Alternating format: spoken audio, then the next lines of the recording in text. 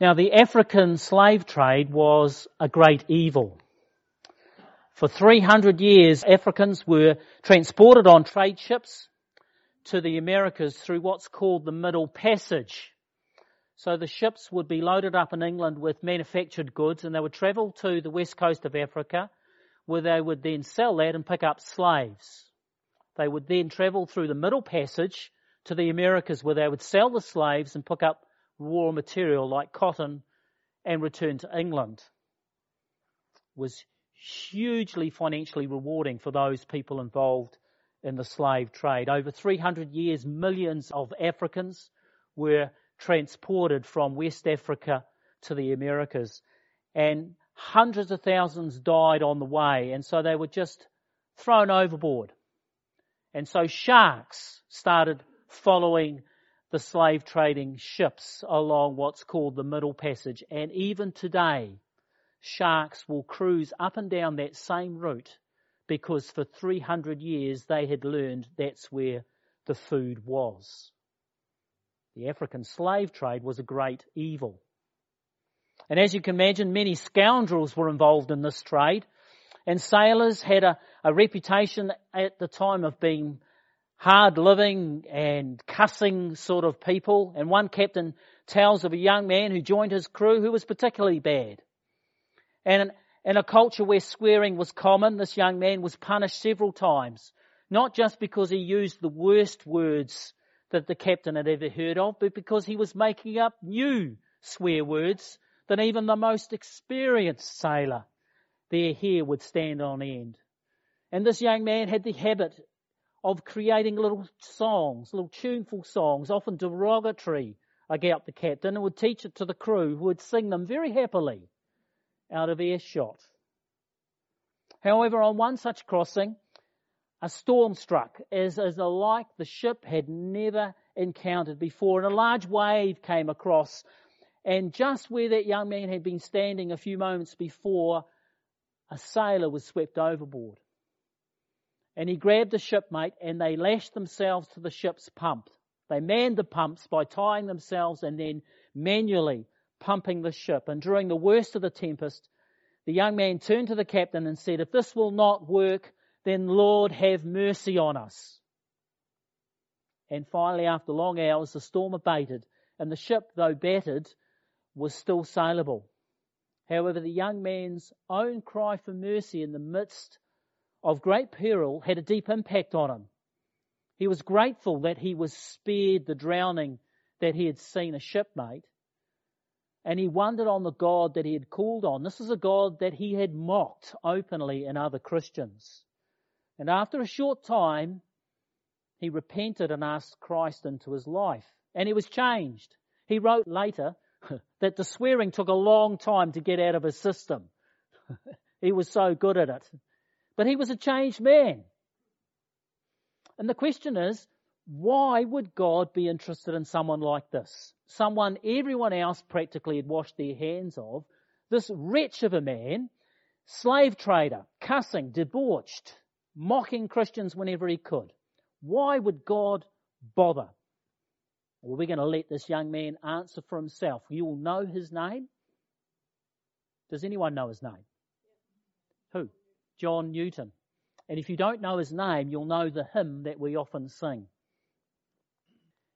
Amazing grace, how sweet the sound that saved a wretch like me. I once was lost, but now am found, was blind, but now I see. So we're going to open up this Ephesians passage in chapter 2, and we're going to ask 3 questions. And the first question is, why would God bother with a wretch like us? Why will he bother? And second of all, we're going to look on how we are saved. God bothers with us. How do we respond? How are we saved? And thirdly, we're going to look at what next. Once we're saved, what's next? And this rich passage in Ephesians chapter 2 will answer those questions and answer them well. So the first question, why would God save us? Now, some people object to the word wretch in Newton's hymn that saved a wretch like me. In fact, they claim that it's too stern. It might apply to a slave trader a few hundred years ago, but doesn't apply to most people who sing this wonderful hymn in churches today. So they've rewritten the second line. That saved and strengthened me. That saved a wretch like me has been changed to that saved and strengthened me. Which is true, isn't it? It's true. But it's very wrong to remove the word wretch, because it accurately describes you and I before we met Christ. I mean, the Bible is clear, and we saw this last week in a particularly grim sermon that I preached on the first 3 verses of Ephesians. We were dead in our trespasses and sin. The second thing we looked at is not only we're dead, but we were enslaved to the world, to the devil, and to our sinful nature. And the third thing is we were condemned already by the holy God. And this is the bad news that we opened up and explored last week. It's grim news. However, we needed to spend time with the bad news, because now as we turn to the good news becomes so much more amazing. Amazing grace. And the good news, after verses 1, 2 and 3 in Ephesians 2, the good news starts in verse 4. But God. Often in the New Testament, the grim news is followed by but God. But God, being rich in mercy because of the great love with which He loved us, even when we were dead in our trespasses, made us alive together with Christ. By grace you have been saved. By grace you have been saved. And these verses help understand why God would bother with a wretch like you or I. And there are 4 qualities that are in this verse and also verse 7. 4 qualities of God that tell us why He would bother with us. First of all, mercy is mentioned. It's mentioned once. Love is the second quality of God. It's mentioned twice. Grace is mentioned 3 times. And then in verse 7, kindness.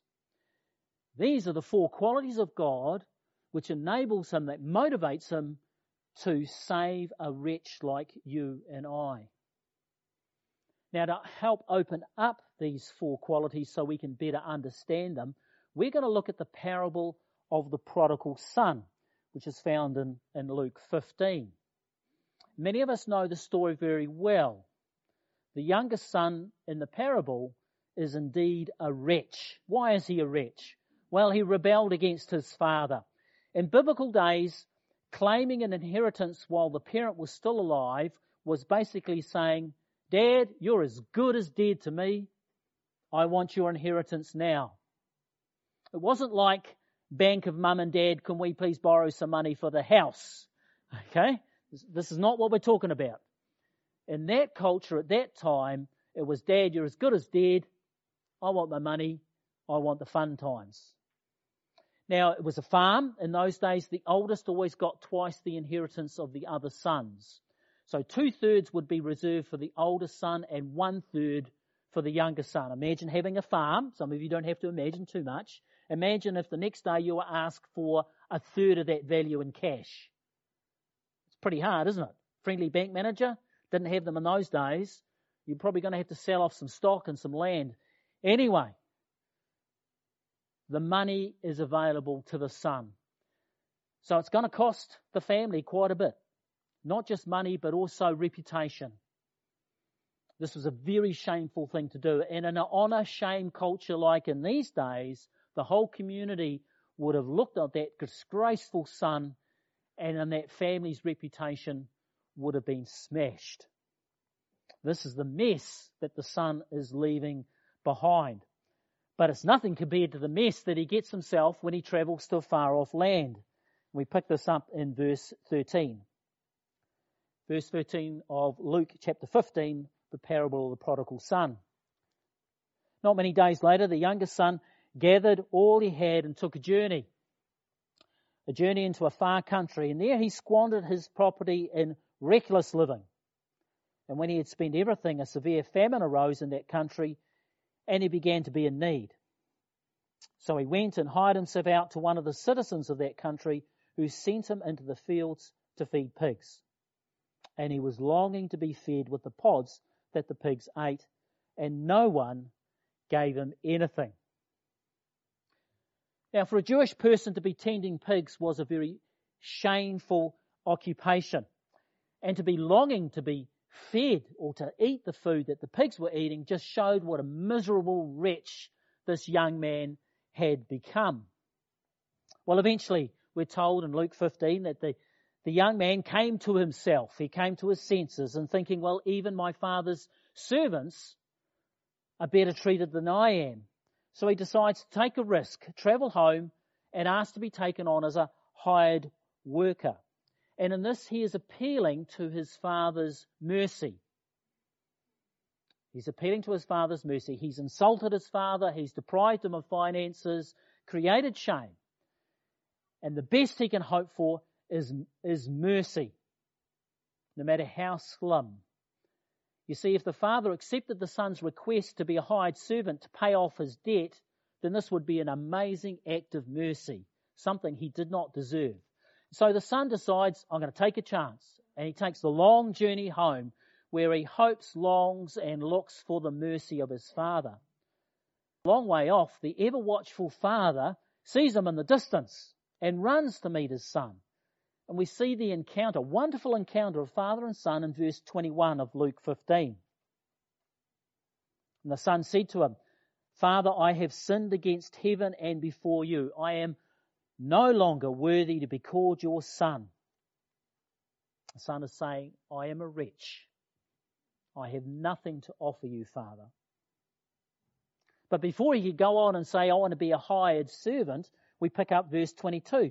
But the father said to his servants, bring quickly the best robe and put it on him, and put a ring on his finger and shoes on his feet, and bring the fattened calf and kill it, and let us eat and celebrate.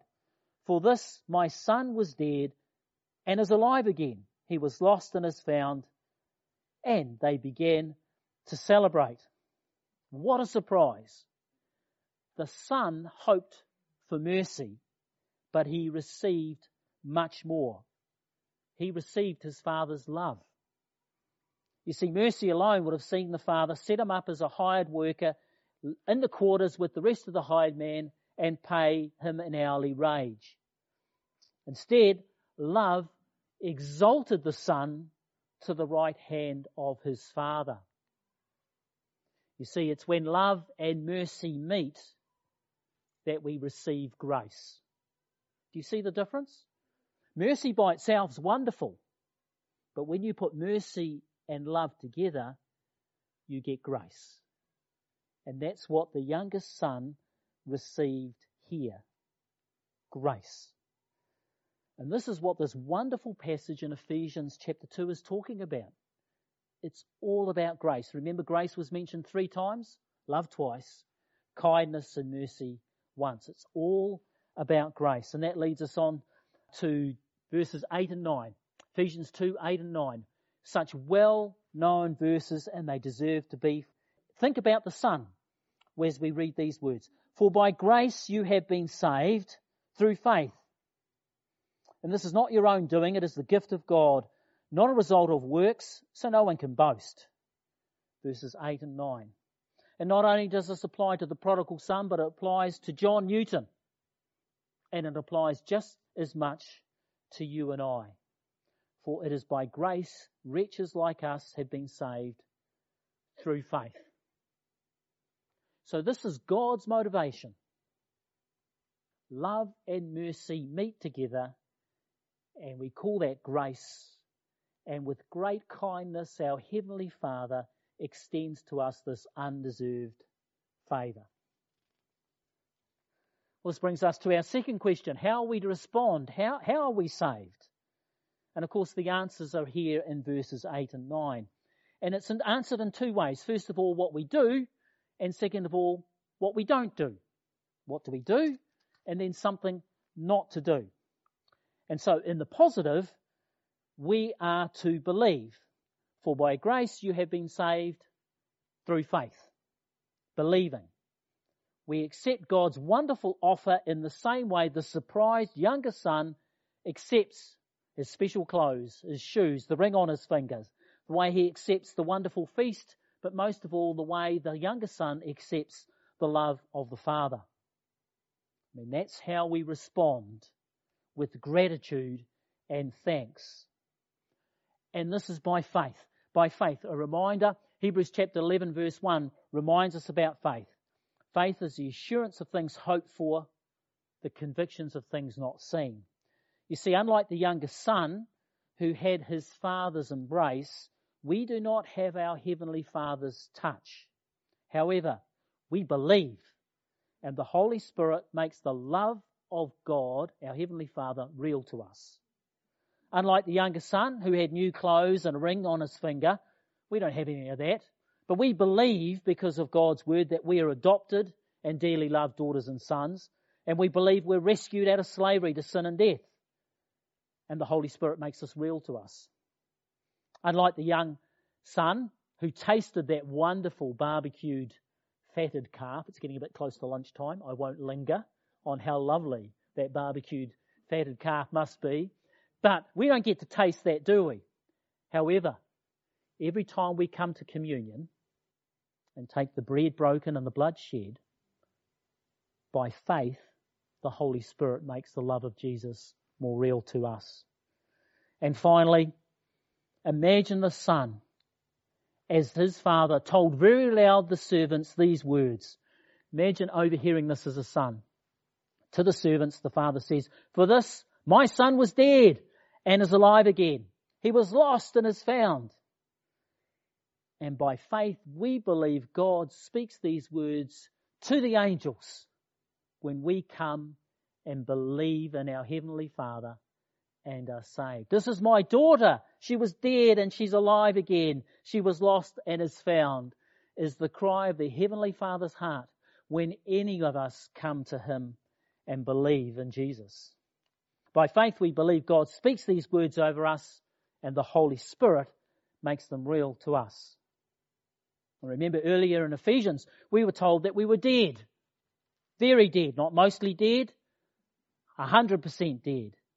And these verses in 8 and 9 tell us how we can believe and become undead. We were lost, but now we are found. And this by faith. Faith in Jesus Christ who died on the cross to make all this happen. And you may have noticed this, and I'd make no apologies, but this is my go-to verse when it comes connecting to faith to salvation.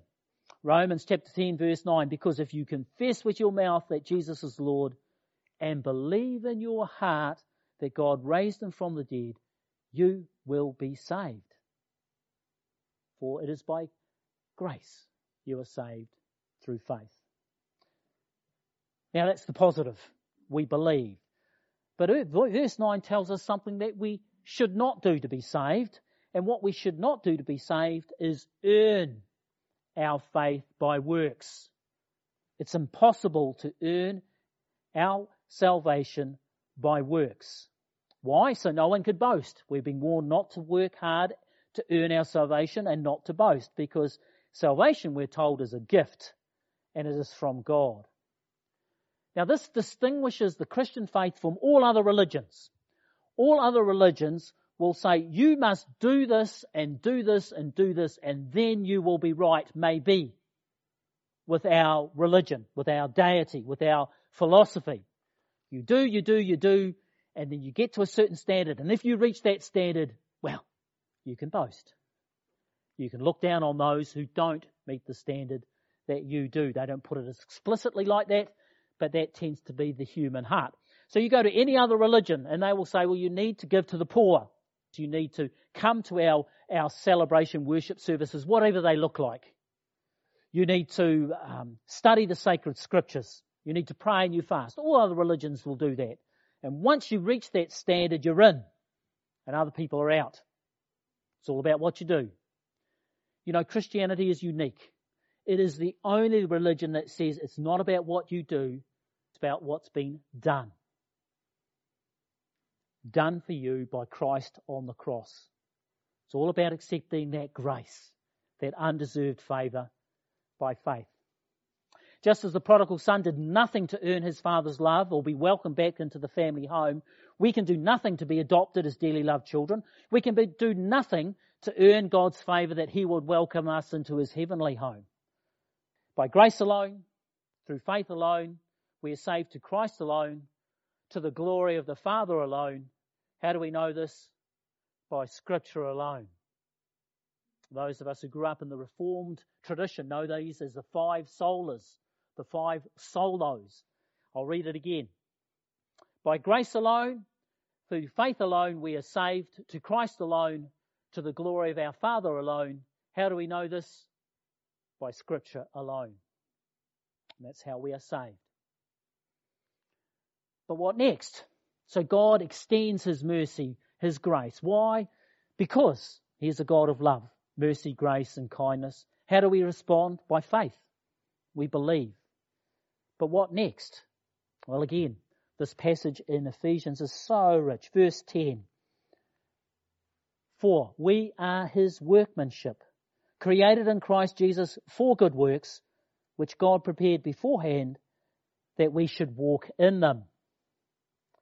Now, Paul switches metaphors here. Up until now, he's been talking about God as our Father who adopts us into His family. But now he changes the metaphor where God is the master craftsman. And He's in a workshop. And He has all the tools that He needs. And He's crafting a masterpiece. His inheritance, His delight. And it's you and I. As a master craftsman carves a slab of swamp kauri into a beautiful work of art, so our Heavenly Father is working on us. When we're saved, we're not a finished product. Well, you just have to ask our spouse or children and they'll tell you. What happens is we are now in the Heavenly Father's workshop and He is molding us and shaping us to be more like Jesus, to be that wonderful inheritance that we are for Him. And how does He do this? Well, we're told, for we are His workmanship, created in Christ Jesus. That all makes sense, for good works. We say, well, hang on a minute. The verse before says that we cannot earn our salvation by good works. But you're saying that salvation has to do with good works. Now, there's a key difference here, and it's a difference that we get muddled up. And we'll go back to the Son, because that will help us understand where the works is. On the one hand, we're warned against good works. On the other hand, we are to do good works. What's the difference? Well, imagine the youngest son. Imagine the morning after his return. And the celebrations were long and joyful, but they're now over. What next? He's lying in bed, and all the Father's undeserved grace and mercy, His love, comes back to mind. And so he thinks, this is a busy farm. I can help. I wonder where Dad is. I'm going to find him and I'm going to give him a hand. I mean, that's a natural response, isn't it? And so the son jumps out of bed, gets dressed and hunts down his dad who's working on the farm, and they spend the day working shoulder to shoulder on the farm. Now, what's the difference between that and the day before? The day before he came and said, I'm going to work on the farm and pay off my debt. And now he's saying, my debt is paid. I can't wait to help my Heavenly Father. Do you see the difference? The first is trying to earn our salvation. The second is a delightful response out of a heart of gratitude. Now, if you were the neighbour walking along, you'd say, oh, there's that ratbag young son. It's good to see him working on the farm. He's paying off his debt. Good on him. But that's not what it is at all. If that neighbour was to go and speak to the son would say, oh no, the debt's cleared. I'm doing this for fun. I'm doing this because I love my dad. I'm doing this because I want to please my dad. And that's the difference. And Christians, all through the generations, we've got it muddled up. There's something in us that say, I don't deserve this grace. If I work hard, then God will accept me. And then there's always a bit of pride, because then you look at the person who's not working as hard and you put yourself above them and you put them down. This is what we do. And God's saying, no boasting. It's all about grace. Accept the goodness that I have done. Accept what Jesus did on the cross, and out of a delight, out of a heart of gratitude, knock yourself out when it comes to good works. And until we understand this, we're always going to get muddled when it comes to grace and works. But isn't that a delightful image of the son one day wanting to earn his favour with his father, and the next day the son who says, my father loves me, how can I honour him? And that's what God is desiring for each one of us today. Not out of obligation, but out of a heart of gratitude and delight to serve him. So let's just pull this all together. Last week's message was brutal. It was bad news. And I took no delight in explaining that myself and you, before we met Christ, were dead, enslaved and condemned already. And that's the bad news. But once you understand the bad news, the good news is amazing. It's amazing grace. Look, if you don't understand the bad news and you hear the gospel, it becomes bland news. If you don't think you're a wretch, if you think, I'm okay, I'm not too bad, I'm not an ex-murderer, all that sort of stuff. Then when you hear about Jesus, it's like, okay. And you move on. But when you understand your desperate need, like the prodigal, like John Newton, like many of us, then the good news becomes great and wonderful news. Amazing grace. Why? Because of God's mercy and love combining together in that wonderful word grace. And the mercy that he continues to shower on us. Our response, well, humbling, we can't earn it. All we do is believe. And thirdly, we looked at what next. Our next, well, we're in the workshop. God's got his chisel and he's shaping us into the shape of Jesus. And he won't be happy until we reflect the love and grace of Jesus in our lives. And we do that by doing good works to honour our Heavenly Father out of grateful hearts. John Newton wrote, "'Twas grace that taught my heart to fear, and grace my fears relieved. How precious did the grace appear, the hour I first believed." Now some of you here today may not believe, may not have believed. This might be the first time you've heard the gospel. You might have heard it 100 times before, but today, well, it kind of makes sense for the first time. Well, we're going to pray a prayer now. I'm going to give an opportunity for those folk who don't know Jesus, or for this is the first time they've heard the gospel, to ask Jesus in your life. Some of us have done this before and we're very comfortable where we are with Jesus. But that's okay. Never hurts to ask Christ to be more real in your heart every day. I've got a couple of booklets here, the Why Jesus booklets, which are a wonderful and simple explanation of the gospel that you can take away and have a think and pray about. But we're going to finish now and we're going to pray, and then I'm going to ask the music group to come and play a hymn. No guesses on what hymn we're going to finish on, but let's pray. Heavenly Father, John Newton expressed it so well in the simple title, Amazing Grace. And some of us have been following you for decades, and it's still amazing. In fact, we're more amazed than we were 30 or 40 years when we first asked Jesus into our life, and we pray we will never stop being amazed. And there are some folk here, Lord, that have never asked Jesus into their life or never understood. And we want to pray for them today. If that's you, you can repeat after me these words. Heavenly Father, I'm sorry for the sins I have committed. Forgive me. But I believe, Jesus, you rose him from the dead. I believe he died for my sins. Jesus, come into my life. Show yourself to me. I want you to be my Lord. Amen.